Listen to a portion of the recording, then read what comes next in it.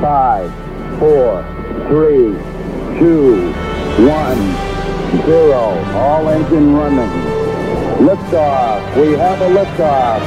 This is About Space, America's return to space, with news and information on our U.S. space program. Is your host of About Space, David Denard. Welcome and thanks for joining me today. In a new recent paper published in the International Journal of Astrobiology says, in short, first contact with aliens could likely be the result of a recipient coming across an ancient technological artifact, much like the theory surrounding interstellar object Oumuamua, which some experts have argued could be exactly that. But the study also suggests that the second encounter may include a form of artificial intelligence. Next, as America and the world is listening to About Space today. Welcome aboard and meet Carnival Cruise Line's new Chief Culinary Officer. I'm so excited to take on the most sweetest job at sea, Chief Culinary Officer for America's favorite cruise line. I'm really looking forward to helping bring new, exciting, and unique flavors to the Carnival Cruise experience. This is not only going to be delicious, but it's also going to be a lot of fun. Emeril Lagasse, Carnival's new Chief Culinary Officer. It does have a nice ring to it, doesn't it? Like, BAM!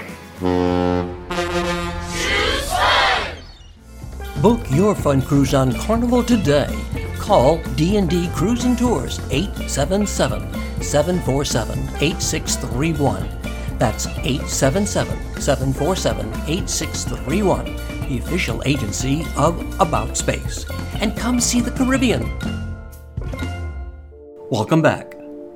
46 years ago, we took the first steps to communicate with advanced spacefaring civilizations in interstellar space. It was a message intended for any intelligent extraterrestrial life form who may find them. On September 5th, 1977, NASA launched Voyager 1 from Cape Canaveral, Florida. Almost 4 decades later, that craft is over 12 billion miles from home. Voyager carries a golden record containing a greeting from the people of Earth to the alien life form that may someday find it.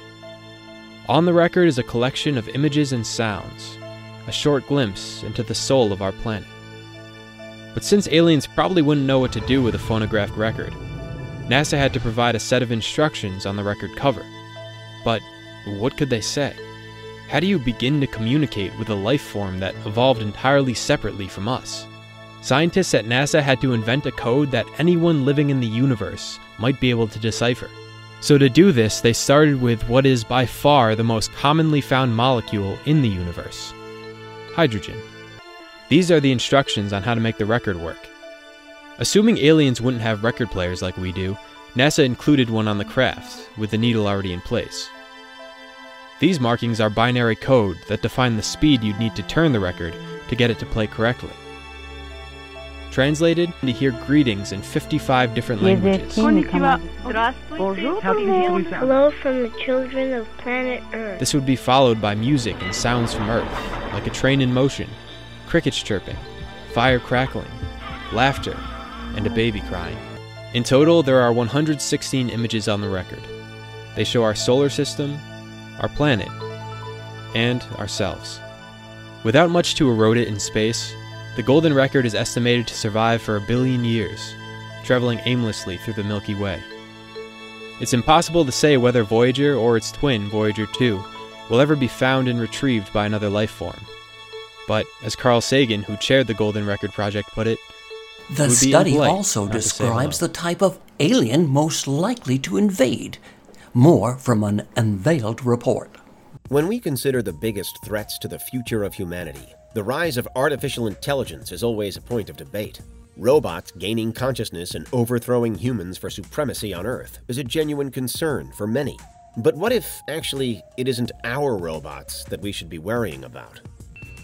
Whether it's the small green beings of science fiction, the tall gangly grays of many an alien abduction story, or the non-carbon entities of some academic predictions, There are plenty of ideas as to what real alien life will be like. There aren't always that many links between the various different versions, although they usually are in some way biological. As with earthly life, including humans, it's often supposed that ETs will have evolved along similar pathways. That if they were ever to arrive on Earth, for better or worse, they'd be at least fundamentally recognizable as an organic thing. However, not everyone agrees. First, why might an alien force arrive on Earth to begin with? The aggressive invasion by an all-conquering empire is a popular trope in the movies because that's probably what's most exciting. Then there's an idea attributed to Stephen Hawking, that aliens traveling through space would be more like wandering nomads, visiting planets in search of things they need, like resources and fuel for their ships and continued existence. There are some serious arguments that aliens really would come in peace, too, as well as some theories that what they'd want would be so unknown to the things that we value that actually we might never notice that they were ever here. There is then a long list of possible motivations, but all are united by their need for ultra-efficiency. An invasion of a foreign planet requires supreme planning. The galactic nomad lifestyle is reckless without a strategy. Arriving in peace is all well and good, but only if you're also prepared for a hostile welcome. And a hypothesized advanced group literally beyond human understanding? Who knows how sharply their minds would have to work? AI robotics fits the bill across the board. This view that aliens, when they come, will most likely be robotic, that they'll be post-biological, is shared by, among others, the SETI Institute astronomer Seth Shostak. Because of this, one philosopher, Susan Schneider, has proposed a theory called the short window observation. A key idea within it is that any beings that have invented radio communication are only a short time, perhaps a century or two, away from upgrading their biological bodies. It all has to do with a seemingly natural path that technology arguably follows in order to unlock other technologies. For many, it's a path that we are currently on. We're moving between harnessing energy and building machines, toward blurring the boundaries between that and us. The renowned historian Yuval Noah Harari is another who has explained this theme, predicting that humanity will have upgraded to become cyborgs within just the next 200 years. Again, a very brief period of time, but one that could truly shape our far future destinies.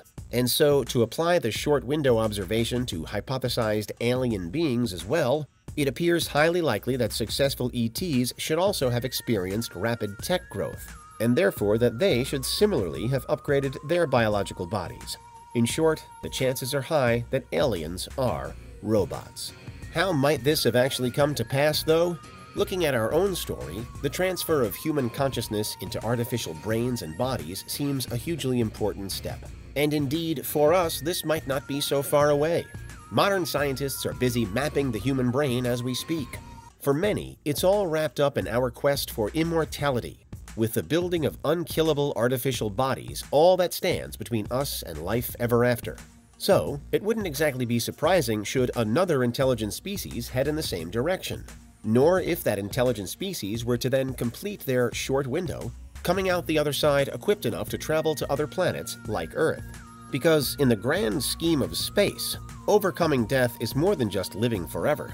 It's very likely necessary for anything hoping to survive interstellar travel. From our perspective, if humanity were trying to reach the next nearest solar system to us, Alpha Centauri, and if we were traveling at light speed or just below, then it would still take more than 4 years for just a one-way trip. To survive such a journey as a mortal, we would need enough food, water, oxygen, and medical supplies to keep our bodies going, while also finding a way to withstand all of the other extreme demands of long-distance space travel, like radiation exposure. And that's all even in a reality where we have unlimited fuel for the ship and some means of temporary stasis to put a stopper on our own aging. Clearly, as we are, it would be impossible. But not if you were to sub us for artificial robot beings. And we see this thinking already with the number of robotic missions we today send into space compared to crewed launches. Putting machines up there is not only more feasible, it's also much safer. And again, why wouldn't another intelligent species come to the same conclusion? Why would they risk themselves when they'll likely have experienced the same short window and devised various AI options to go in their stead? There'd be so much less that could go wrong during their launch, journey, and eventual arrival. For those who support the theory, It's not only possible, but very likely certain that aliens will be synthetic in nature. As we grow to understand more about space, potential life, and what that potential life could and won't be capable of, it's an alien stance that looks set to gain more and more followers. The extremely long-winded generation ship model aside, there appear to be precious few other solutions for humans in space, and we're potentially right in the middle of our own short window of technological progression right now. Consider an alien group in a similar position, or what's more statistically likely, that they're beyond their window, and it's probable that they'll be following the way of the robot too. But it's certainly true that the furthest tangible evidence of us in space is wholly robotic. The Voyager probes have a long way to go before they reach even Alpha Centauri, but if an alien were to encounter them, then it's they that would represent biological us. It's only a short jump to picture those roles reversed. And that's why robotic aliens are the most likely type of aliens to invade. But in the event of an extraterrestrial civilization ever trying to get in touch with us, it can't hurt to be prepared. Check out our Facebook page, aboutspace.today, for launches and landings, and invite your family and friends to listen weekly. Join Dawn Meyer, Space Coast News Editor, this Friday for America in Space. And to all our listeners around the globe and here in the U.S., thanks for joining me. I'm David Denault, and this has been About Space Today.